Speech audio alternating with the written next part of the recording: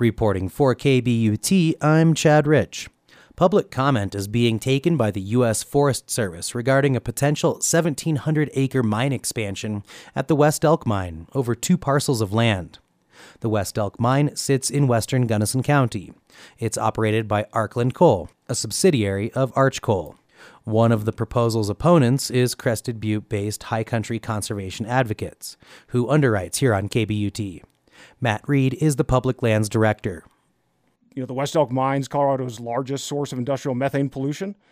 This will only add to that problem. Burning coal obviously has climate change impacts, not to mention the on-the-ground physical impacts of expanding into a roadless area. Looking at the map, you would see the proposal sits within the Sunset Roadless area, which was created as part of the Colorado Roadless Rule. But it sits within a subset of lands called the North Fork Coal Mining Area. These lands were granted an exception from remaining roadless through negotiations among stakeholders over several years. Basically, the coal mining area was created as a trade-off that gave extra protection to most of the Sunset Roadless area lands in exchange for a potential mine expansion. The Colorado Roadless Rule was not popular with some critics. They say it was weaker than the National Roadless Rule. The Colorado Roadless Rule was not popular with some critics. They said it's weaker than the National Roadless Rule. It allows for areas to be carved out. While others argued that states were given more control, and it's therefore a better rule. Regardless, the exception was put into place in April of this year after being held up in court since 2014, originally challenged by HCCA, who said that the creation of the accepted area and the analysis from the Forest Service for this proposal did not take into account the total costs of coal mining. Our position on the North Fork Coal Mine area is that because it's inventoried roadless landscape, it should stay that way. There shouldn't be an exemption or an exception to allow for road construction to facilitate coal mining. So we've been opposed to that for day one. We're still opposed to that.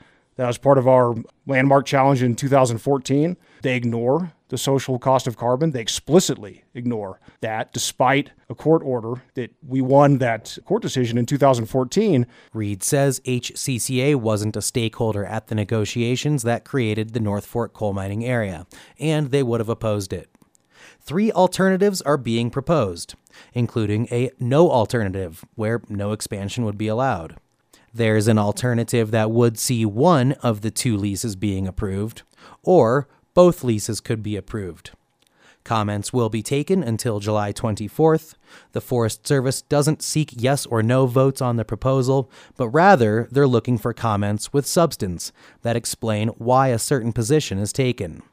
We've reached out to the Forest Service, and everyone was working on issues related to a fire in northwest Colorado. They've indicated they will respond. Phone calls to Arch Coal have not yet been returned. If the Forest Service approves one or both leases, other agencies will need to sign off as well. For information on how to comment, visit this story's posting at kbut.org. Reporting for KBUT, I'm Chad Rich.